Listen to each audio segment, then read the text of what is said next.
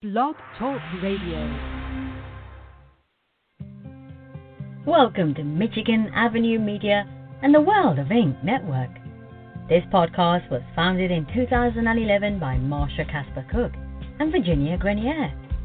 Their focus has always been on helping writers reach their dreams by having informative and entertaining shows. You will also hear the latest information on what's new and exciting in the publishing and marketing industry. And the shows will also cover discussions on screenwriting, audiobooks, and movies. New to the shows will be the latest style and trends in fashion, as well as nutrition, and how Pinterest can add just the right spark of attention you may need for your projects. So, sit back and relax and enjoy the show. You can find out more information about our shows and being a guest at www.michiganavenuemedia.com.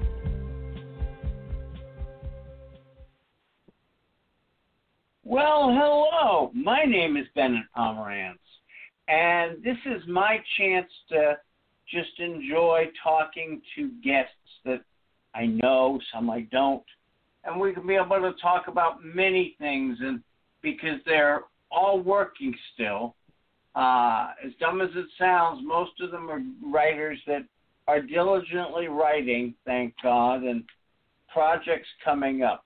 And tonight, or this afternoon, or whatever you want to call it, I get to talk to a friend of mine, and she is a doozy of a friend, a great lady. Her name is Michel Prince. Hello, and Bennet. if you look at it, I love the email I just got, or the IM I got from somebody who says, that's not Michelle. That's not how you spell it. And she and I have had this discussion before, but, you know, they say, that's not Michelle. That doesn't spell Michelle.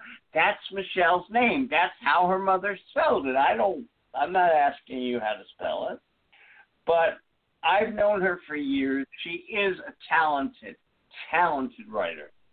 She's been in USA. She's a USA Today Bestselling authoress. Can I say authoress these days? I don't know. Michelle, can I say authoress? Okay. Sure, yeah. And he's got a new project, I know, and she always has great books, and you can go get them at Amazon and every other place in the world. So, without ado, how are you, Michelle? Oh, I'm just peachy. How are you doing? Tell them the truth.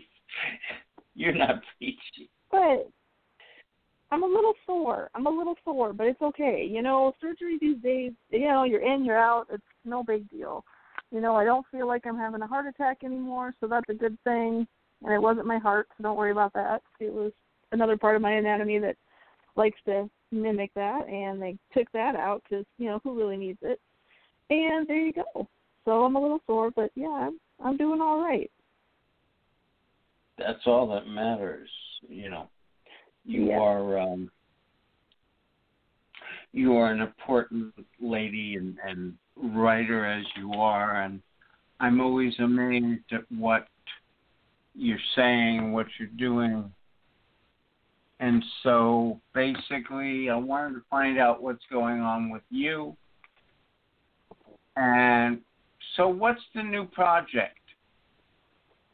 Well, the one that just came out is called Topaz. It is the 8th book in the Steel MC series that I write with Ren McCabe.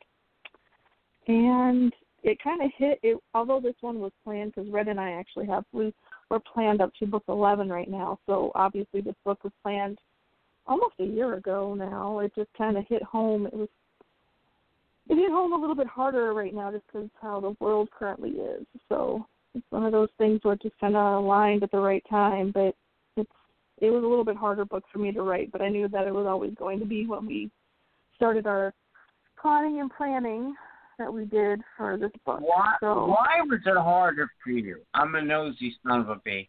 Why was it harder for you? Well, okay, so the way that I co-write with Ren is she kind of puts up the skeleton, and then I go in and throw the meat on. That's kind of how we work. So she'll write up I take her writing and I add to everything she says, and it works beautifully. But there's some scenes that even she couldn't write, so I had to do those all myself. And in this book, Topaz is she's one of the dancers at the club, and they got a new member whose name is Onyx. So you can assume he was the only black guy there. I mean, because they're up in Montana. There's 2 black women, but there is 1 black man. And she's always been standoffish with him, like very rudely standoffish compared to how she was with all the rest of them. And you find out that her boyfriend was lynched when she was younger, and so she was trying to stay away from him because she didn't want to like him, because she was afraid of what would happen. And, of course, that does slightly different way this time. And so there's a lot of hatred in this book because of a group that's around this other group that they've been fighting with for about 3 or 4 books now. And so from that standpoint, it was really hard. It was tying in the whole family because, like I said, there are a few black women in this group, and one of them has kids with one of the other guys, and so that puts in the whole why would they hate our kids just because of how they look, and it was very hard. So it was very hard on a bunch of different levels as far as certain scenes of really get to you. So that's why it was a harder book. And then, we were finishing it up right around the time of protest started, and so it was very hard compared to some of the other books. I mean, there are other books that were hard in this series. Okay, I'm going to ask this question, and most that know you can answer this. Because you're in, and I love your husband, please don't misinterpret. Because you're in a mixed marriage, did it make it harder using that as a reference, or what? It does.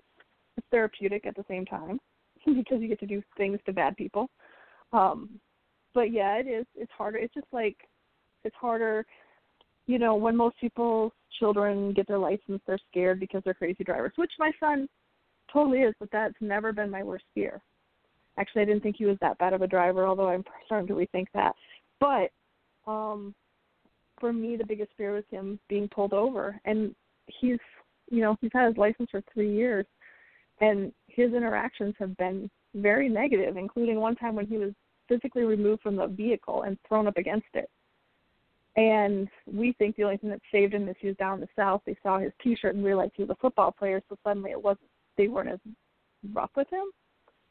But it was one, and he's like, oh, well, that's because he came up to my chest. I said, that's not the reason why. We really think it was his shirt saved him because he plays football, and which is a wonderful thing for me, but a sad situation in general. And so that's kind of, it's a harder thing. And it's the same thing with my husband when he leaves the house. He's had his multiple times being pulled over. He's had a gun to his head by someone who didn't even have the right to pull him over. And when he went to the police, there was nothing done to that man. And then later we found out that, like a year later, he got corrections officer, community corrections officer. He was a parole officer. He didn't have the right to pull him over. And they never did anything to him. So he didn't have the right to pull him over, and he still did. He still did, and he held a gun to my husband's head. Yeah, and he still held a gun to my husband's head. And if he would have pulled the trigger, nothing would have happened. As far as because you didn't do anything about him illegally pulling him over. So for me, it's been a harder thing because it's a hard learning curve. My dad taught me flirt with the cop, see if you can get out of the ticket. The most I was ever learned was turn on my light. This is totally out of the realm of where I was. And how, we were, even when my son was younger, he didn't realize he was black until the kids at school told him so, because we didn't raise him to see we didn't raise him that way. But as soon as he went to school, they informed him and let him know what his place was. And it's one of those things, no matter how much you protect or whatever, it's a different way of living that you don't think of. You just fall in love with somebody and you fall in love with somebody. But there's all this stuff that comes later that shouldn't be there. So, well, let me ask, how has that influenced or influenced your writing? Influenced or defluenced your writing? For the most part, I try to avoid that part. I've even had publishing houses saying, well, you need to add up the racial tension. And I'm like, no, how about we just not? Not that it doesn't exist, not that it's not there, but how about we stop pushing that narrative? So this was, like I said, this was a harder book because it was pushed. In The Cream, I had a similar thing because there's one line in there that was really hard, but I'm like, I have to put this in because it was said to my husband. And it was somebody say, no, I don't have a problem with black folks. Everyone should own one. And it was a really hard one, but I needed to get it out of my system because it had been said to my husband. And it's like one of those things I'm like, no, we're going to put this in here under the bad guy who's going to get his ass kicked. But my point is I don't want to – I've got enough books with that. There's enough books out there where people do that. Part of the reason why I started writing was because I was tired of reading black men with white women that are fetishized. It's always either she has super daddy issues and she wants to piss him off, or, you know, he turns her into a hooker, or he beats her, or, you know, it's always something not about the people. So I make my books about the people, because if we stop pushing that narrative, you got to start wondering, is art imitating life or is life imitating art? This is the way we're supposed to be because the Kardashians are this way. No, we don't need to be like the Kardashians. How they are isn't even how they are. The people are practically broke. They just pretend like they have money. So. Exactly. Now. So I normally take that narrative out of my books and just have it be about the relationship, because when it comes down to it, I write romance. It's supposed to be about the relationship, not about. I mean, there's some things you have to deal with, but how about we just not make that be the only reason why a black man and a white woman can't be together, or a black woman and a white man can't be together because of racial things? How about we make it because he's moving away, or because, you know, she needs somebody who makes more money? You know, I mean, let's have it be for the same reason why white people aren't together, and the same reason why two black people aren't together. There's a lot of reasons why you have those dark moments in the book. It doesn't always need to be a racial thing. Let me ask a silly question. What's your new book? My new book? Or the newest one that's out? Yes. It's Topaz. Before that, okay, so, and I kind of gave you a rundown of that one. Please. Steel MCs. Well, and the Steel MCs are very near and dear to my heart. It started as a kind of we're going to do one book, but you know me, I'm a series whore. So that I know. Happen. I can say that too without your husband killing me. I know I can say that to you. Exactly. Michelle's totally a series whore.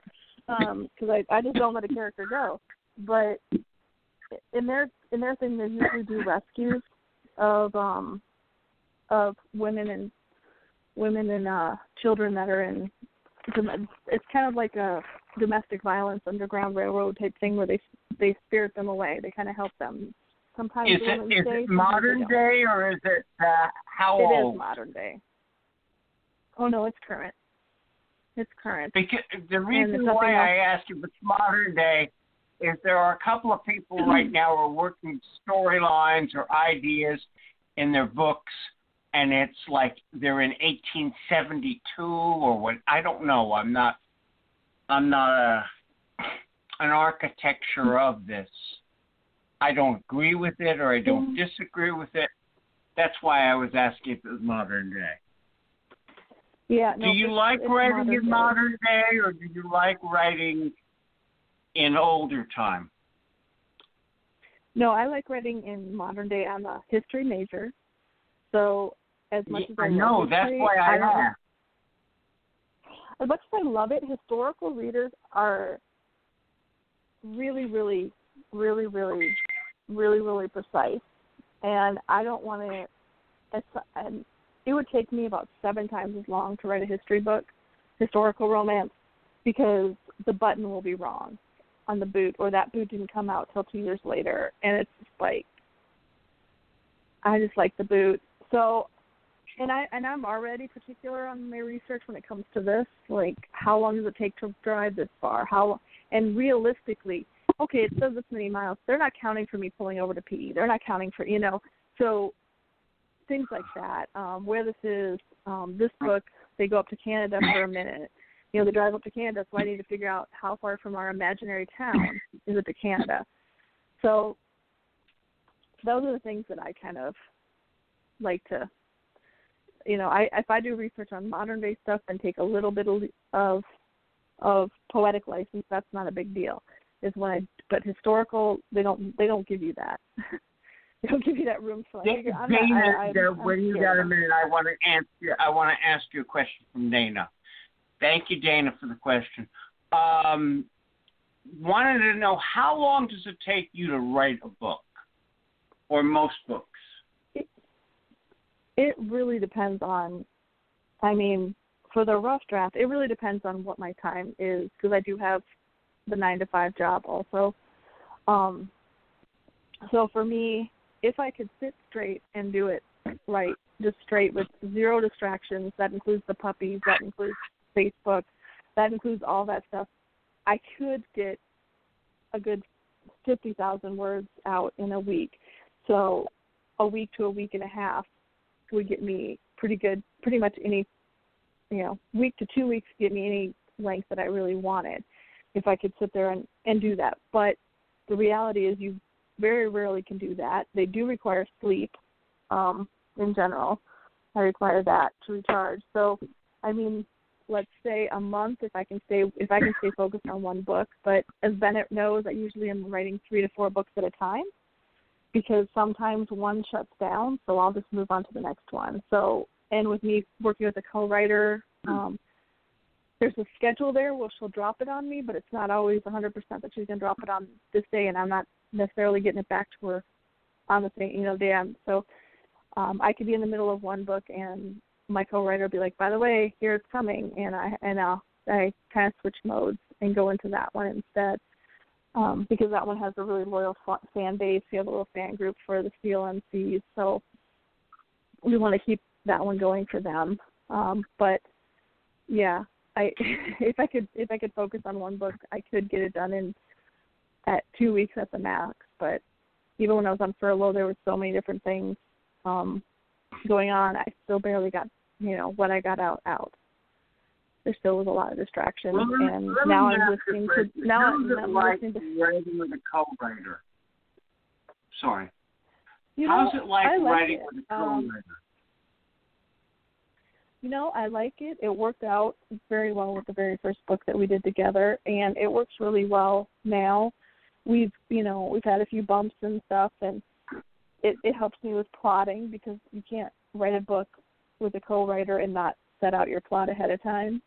So we do a lot of plotting with it and give ourselves directions. There's always things that are going to jump off, that Ren likes to blow stuff up, and we didn't have anything that was going to blow up in the book, or there wasn't supposed to be something blown up there, but she likes to do that, and that's fine. I've gotten used to it, and actually she puts it in the right places, so it's not like she's doing a bad thing. Just it throws me off for a minute, and then I just regroup and keep going. But yeah, and if nothing else, it keeps you on task when you're with a co-writer, because you can't let them down. I have a couple different co-writers. I wrote with Brianna Mallory for one book. I'm working on some books with Dahlia Rose, and we've got those going. So, and then I have the ones with Ren. And yeah, it's a challenge, but it's a good challenge. It's kind of like having it's also like having a really awesome beta reader that helps you when you're like totally stuck, because if I'm stuck on a scene, or if she can't write a scene, she's just like, I know this needs to go here, I just don't know how to do it. And you get to work with somebody else who can figure out things when you're getting stuck. No one asked me if I would do it. Geez. I would. I'm kidding. I'm kidding. But the thing is, okay, you got Topaz coming. Topaz is out or coming out? Topaz is out. She's out. Before that was Stalked, and Stalked was a very interesting book for me to do, and the start of the series because I figured this one I actually planned out as a series. So, woo-hoo to me. I did something that, Well, you always do things right. Right? But let me ask you.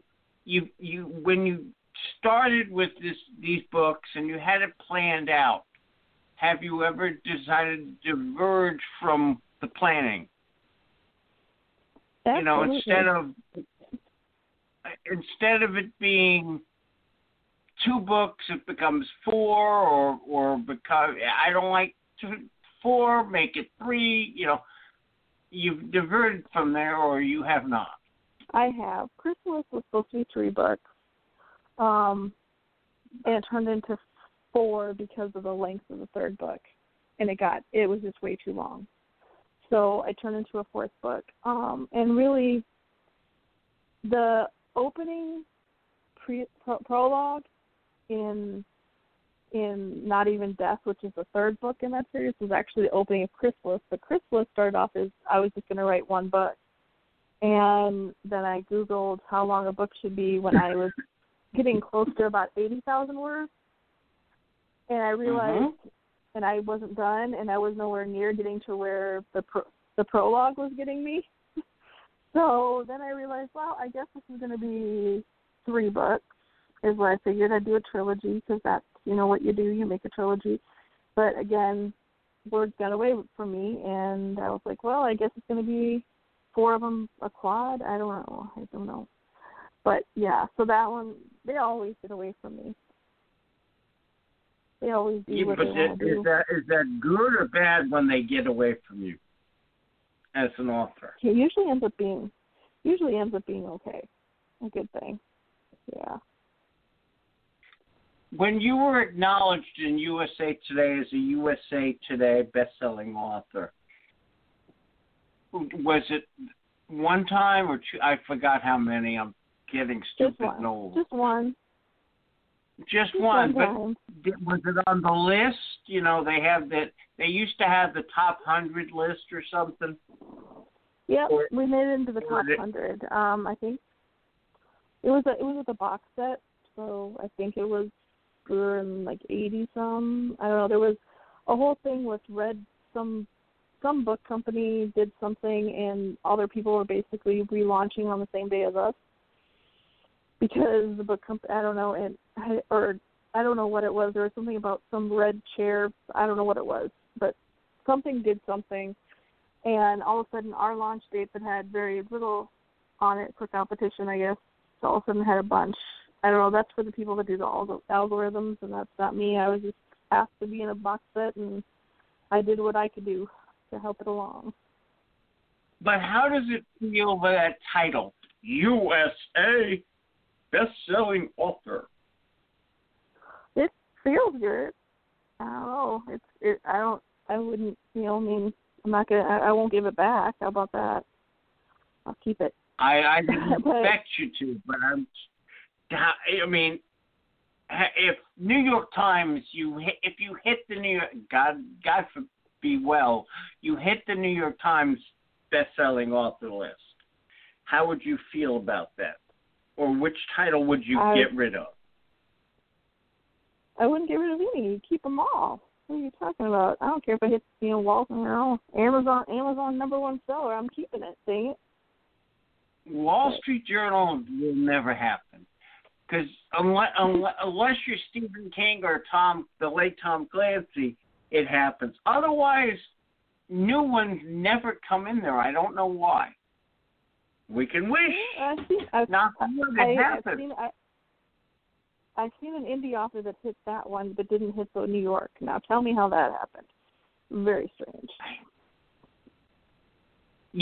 Don't tell me. I'm an innocent critic in the world of all you big time authors, so I don't know.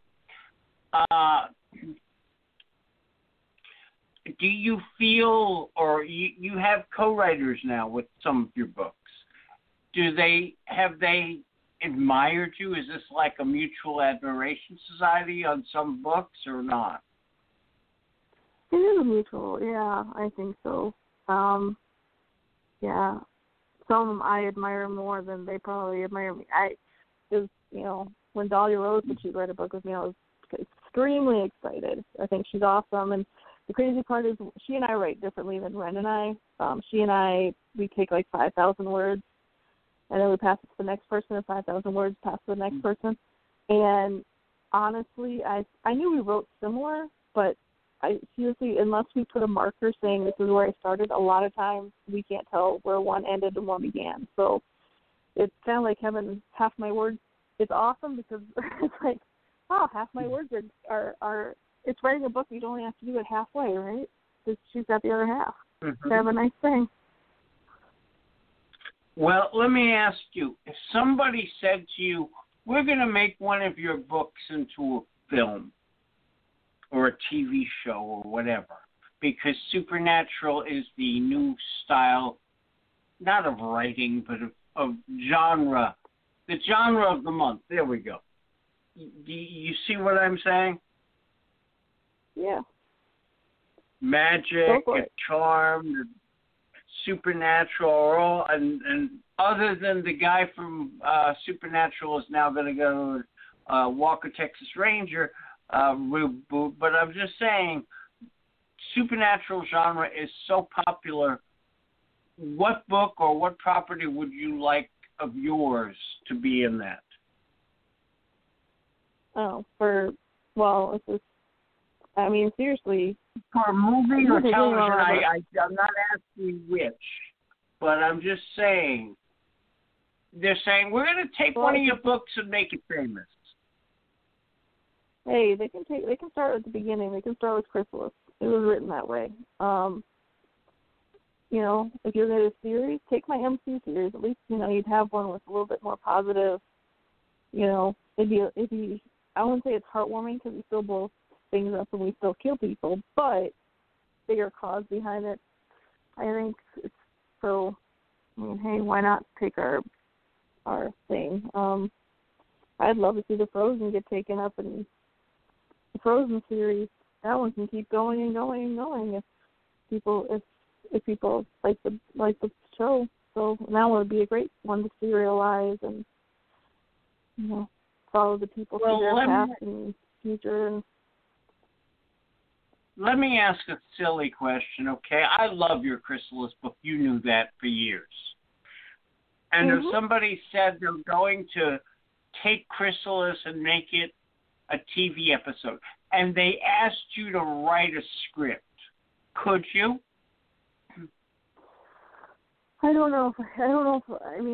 Things on script writing, and I got a Michael Haig book, so I think I could do it, but I'm still working through doing that because there's a few books. The one I wrote with Rihanna Mallory, the Unwrapping a Marriage, would be a perfect Hallmark movie. I just have to take out sex, but it could be a total Hallmark classic. Which would be hard to take out a few scenes, but I think it would be a perfectly good, heartwarming Christmas movie that would be great for that time, for them. But I guess part of me wants to write it up that way and pitch it to them, Yeah. Okay. But I know what you write. You write a lot, and you write a lot of genre, but you write romance and paranormal romance and adult and contemporary. Do you have a favorite or famous author you like? Well, or a couple that you like? Well, go ahead. I'm listening. I got my four that are my pillars, and we got J.R. Ward, we've got Dorinda Jones, we've got Judy Blume, and we've got Sherilyn Kenyon. Considering the fact that I write more contemporary than paranormal, I guess it's kind of strange, but those are kind of my four. They're my four author icons. I do like Sidney Sheldon's books, but now they're written by somebody who ghostwrites for him or whatever, and I don't like them as much anymore. There's just something missing. But yeah, those are my four icons. I've met two of them, so woo for me. Which two? Dorinda Jones and J.R. Ward. I've got to meet both of them. So, Dorinda's a lovely woman. Didn't see though I had her latest book. Her latest book, I had her autograph to me saying to my laziest. Yep, she said I had her put it to my laziest stalker. And that's what I am. I'm a lazy stalker. But yeah, Dorinda is amazing. She's super sweet. I love her to death. Have you ever had, other than Dorinda, have you ever had a fangirl experience? A fangirl with JR. Yeah, those would be my only fangirl experiences, I think. Okay, now let's put the shoe on the other foot. Have you ever had it happen to you? Yeah, and I kept looking to see who they were talking about because it couldn't have been me. But they were excited to see me. I was pretty excited about that. I got a few that have fangirled me, and it's kind of cool. And I'm sorry, I didn't hear you. I said I've had a couple fangirl me, and it's kind of cool. But yeah, I always look at them like they're crazy. They're looking for some other crazy author. Not me, not me. And so, you don't think it'll ever happen again, or what? Oh, I'm sure it'll happen again. Maybe someday. But yeah. It is kind of cool to have it happen. It's one of those things that makes you like, oh, people know me. Pretty cool. It scares the heck out of me.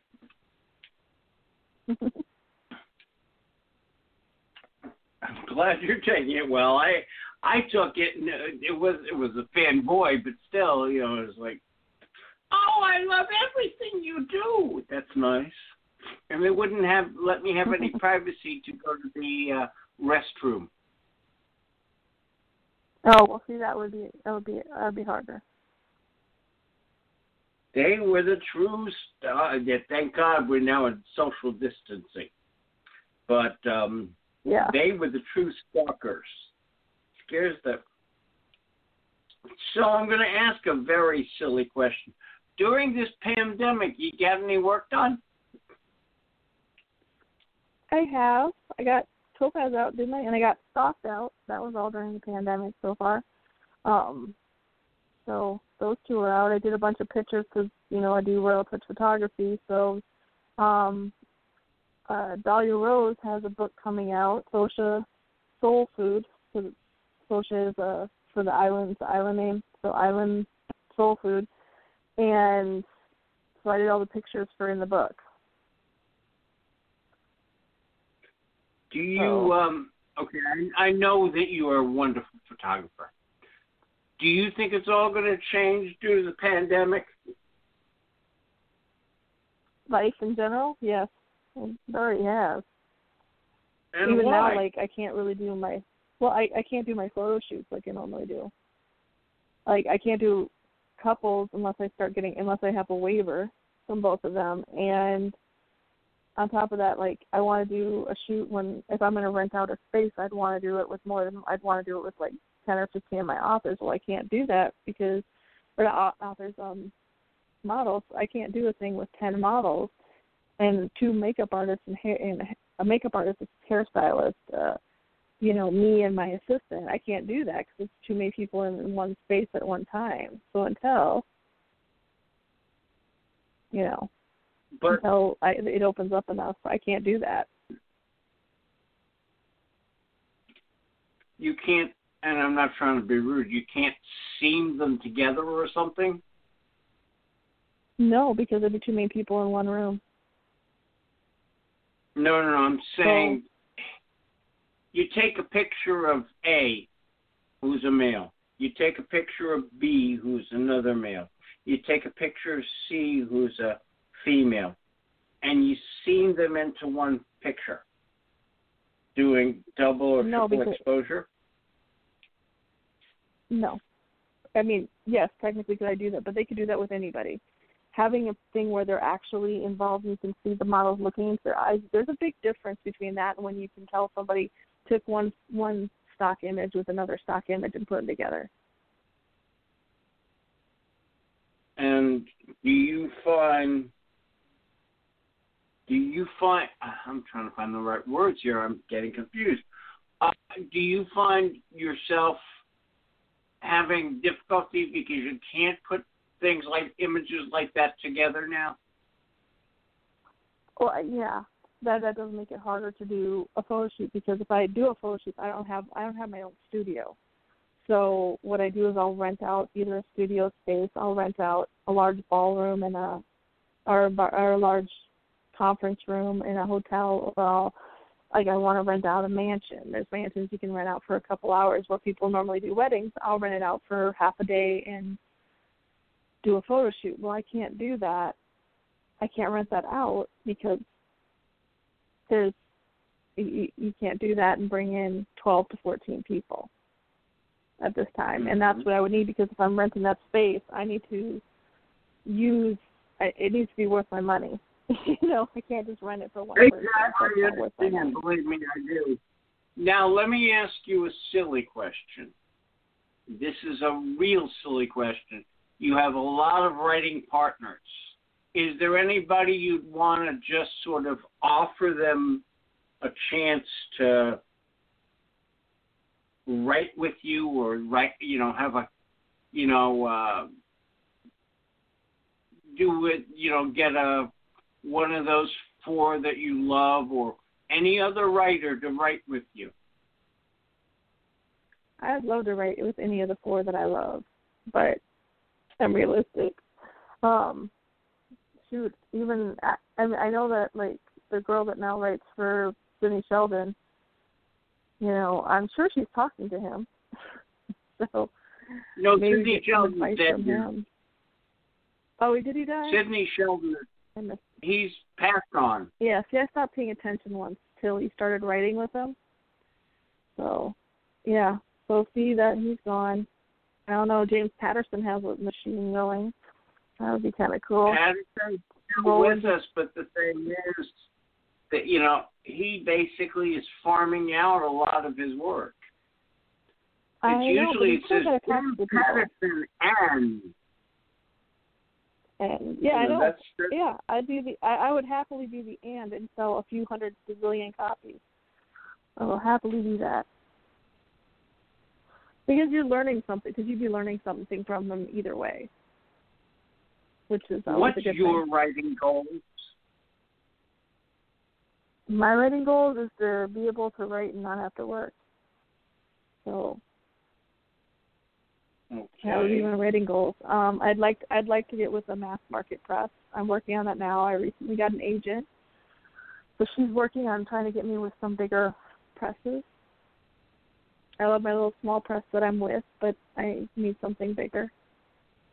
So. And what would you like to do when you get bigger? Well, in my heart, you're always big, but that's beside the point. I started doing this Royal Readers at the Mall of America, which got postponed this year, obviously. It got moved to next year. And that has been, I would like to I like that because it helps the smaller author be with the bigger author, because I've got some pretty big authors that are coming this year or next year. And you're just put in a row. It's not, big authors over here, little authors over here. It's everybody's together, and I like that, helping people that way. And, if I get bigger, that means that my co-writers will get bigger. And I think as far as the 3 that I write with, because hopefully if I get big enough that people are buying my backlist, they're seeing my other co-writers. Kind of the pay it forward that I hope would happen. Well, do you think your backlist of all your books would get out there, and with the new ones would get out there also? Yeah, I think so. I think people go back and they'll buy the backlist. I see that a lot when we put up Like when we put up Topaz, people were going out and buying the first parts of the series to see if they wanted it.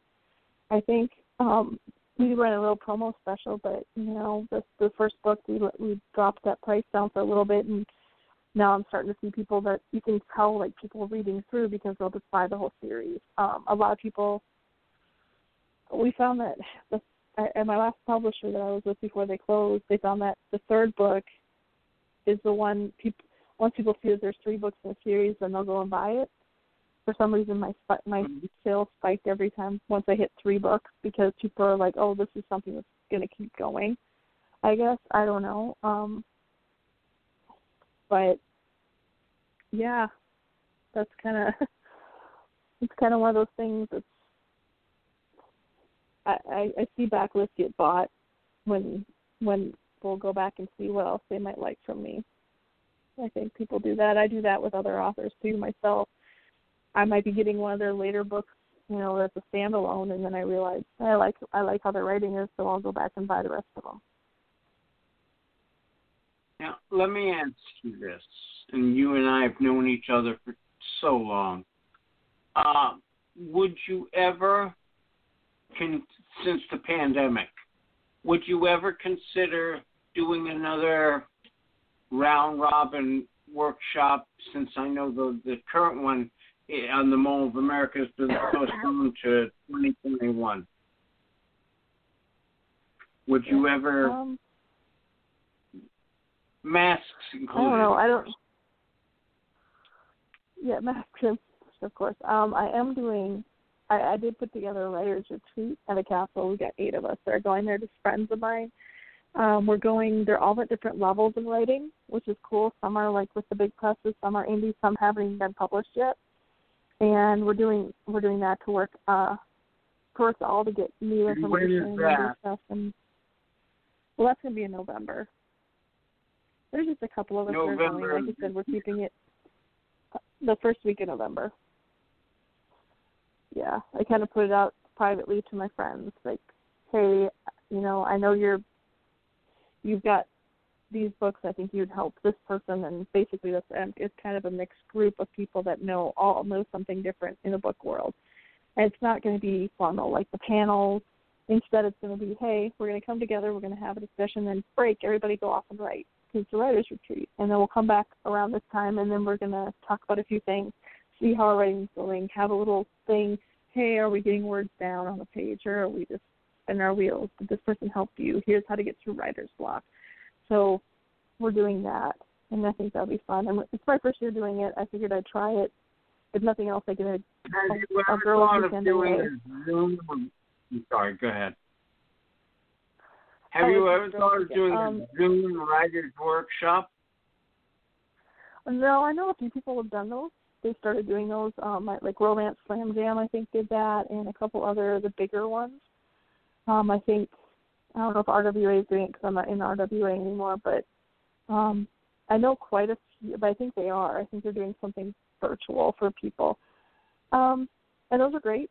I mean, my husband, that's how he has to teach now because he's a trainer, and I think they're good. For me, it's really hard for me to do those. As far as personally listening, watching, I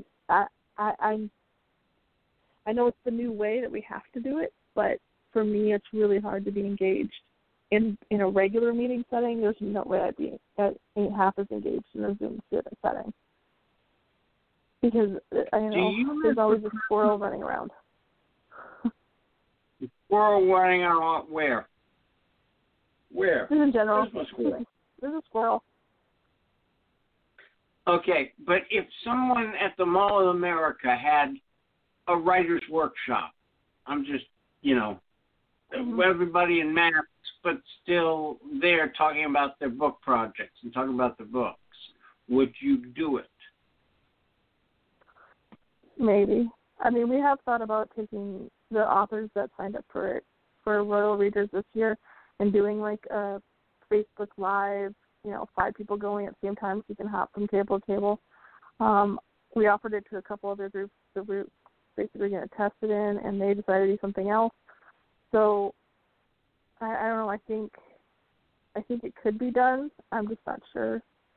I don't know if I'd want it for anything more than me sitting there for an hour with nobody at my table, I guess. So, I mean, I'm sure the way it's going, we're probably going to have to look into doing stuff like that, but I don't know. Put it this way. I'm hoping not.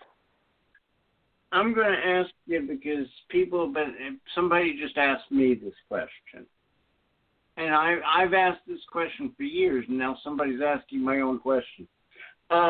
Somebody just asked me, her name is Janice, and she just asked, if you could have dinner with any person alive or dead, who would it be? 4 people and you. 4 people. I think masks are optional, by the way. Okay, I think so. If they're dead, it's fine. I probably would have Kobe Bryant. I would have Dorinda Jones, Dave Chappelle, and Jon Stewart. Ooh. Can I come? You said, hey, maybe you're the one cooking. It's a dinner party. Doesn't mean I have to cook, right? I don't want to cook. I just want to just be a fly on the wall, just listen. Either that or have Emerald cook. Oh, God, yes. You have Dahlia cook. Have Emerald. You can make her recipes. Emerald or John Besh cooking. Oh, God. Good Louisiana seafood. Yeah. Oh, God, yes. I'd die for that kind of stuff. Now, so you'd have Chappelle. I wanted to get the lineup here, and my memory is getting like a sieve because you'd have Chappelle. Would you want them to perform Kobe Bryant or whoever? I know he's dead. I think you can. Yes, I'm very, trust me, that kind of crushed me for a good couple weeks. I think that you can't stop Dave Chappelle from performing. I think that's just who he is all the time. And Jon Stewart would be riffing off it really quickly. And so, yeah, I don't think you can't stop them from performing. That's who he is. I think any time he's around people, I think he's on no matter what. If the big studio head says, Michelle, take any TV show or any TV show of the last 50 years and revise it, renew it, whatever, for the 2000s, 2020s, you know what I'm saying. What would you do? Like revise and redo it? Like Dynasty, like Walker, Texas Ranger. I'm sorry? Is that enough? I think we're doing that too much as it is. I don't know. I think nobody has any good ideas in Hollywood, so they have to redo it. No, there are plenty of good ideas in Hollywood. I think they're being lazy and trying to. Well, we'll just get I think they're even updating Punky Brewster. They're updating. They're bringing back the Punky and her daughter. How about give new people a chance? That's what I'm thinking, because we didn't need a second Footloose. We did a horrible job on it. What scares me more is they got Queen Latifah in the remake of The Equalizer. Now, I love Queen Latifah. Equalizer, the old Edward Woodward TV series. And they didn't even get Denzel to do it. Yeah. Yeah, and Denzel would have been perfect. Well, because he's not going to do TV. He hasn't done TV since Elsewhere, but that's what he was on. But those don't bother me as much. The Equalizer, because it's just Equalizer is somebody who equalizes. But when you're sitting there taking ones that like Footloose, that was a straight story. That's what it was. You didn't need to remake that. You could have, taken a chance on somebody else that's new and take a book off. I don't care, take a book from somebody who's up and coming writer and do that and give it a chance as opposed to redoing over and over and over again stuff that doesn't need to be redone. They talk about redoing The Princess Bride. Why? Why, for the love of all because they're going to. But the movie was done perfectly the first time. Why redo it? You know, the only thing I'm on your side. I want MASH because but I would need Alan Alda somehow to be still young and doing it. Seriously, actually, even my husband said, you know what? If we had Hawkeye and Trapper, the pandemic would have been over in an episode because they would have figured it out. You know what I'm saying? They'd be laughing at these people in their line, and he'd be like, "You're complaining about this? Let me show you what it really is like." You know.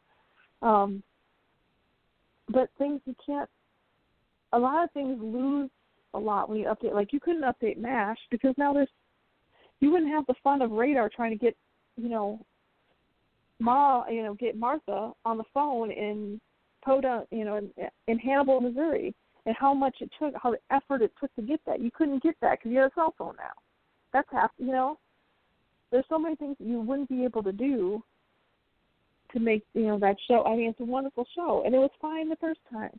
We don't need to bring back Cheers, and Cheers would be completely different because you'd have the selfie girls. No, how about give somebody something new, a new take on something. Do a new take on it. That's fine. I should say that, seeing as how my book Stock just came out, and that one is a relook at Jack and the Beanstalk, but set in modern days, and Jack's a little bit different than what he was in the original. But we don't need to sit here and redo the exact same movie again. Let it be. I mean, how many times has he done A Star Is Born? What? Each time it wins an Oscar, so let's do it because we'll get an Oscar. I don't know. Yeah, but they usually win it for something like best song, not best performance. Yeah. The best song always wins it. Yeah, and I'm just like, look, there's other things we can do. There's enough writers out there that can do things. And they're trying to do things. They're trying to do new things, but the fear of the new thing is actually more dangerous. And why is that? Take a chance. Because if you're going to sit here in fear of the new thing, then nobody's ever going to discover anything new. Right? If we were afraid of going into space with a new thing, we'd never go. It's okay to do something new. You never know. Barkley Vampires. They took a chance on those. That seemed to work out. A kid with a scar on his face, that seemed to work out. So don't be afraid of the new things. I wish Hollywood was less afraid of new things. Because it's just like, oh man, there's thousands and thousands of pilots pitched to them all the time, and then they'll go back to, let's just do Fuller House now instead of a Full House. And I'm sorry, Private Adventure, and they're already trying to remake it again. Yeah. They've done a TV movie of it, done the original. When do you think the word enough is enough? I don't know.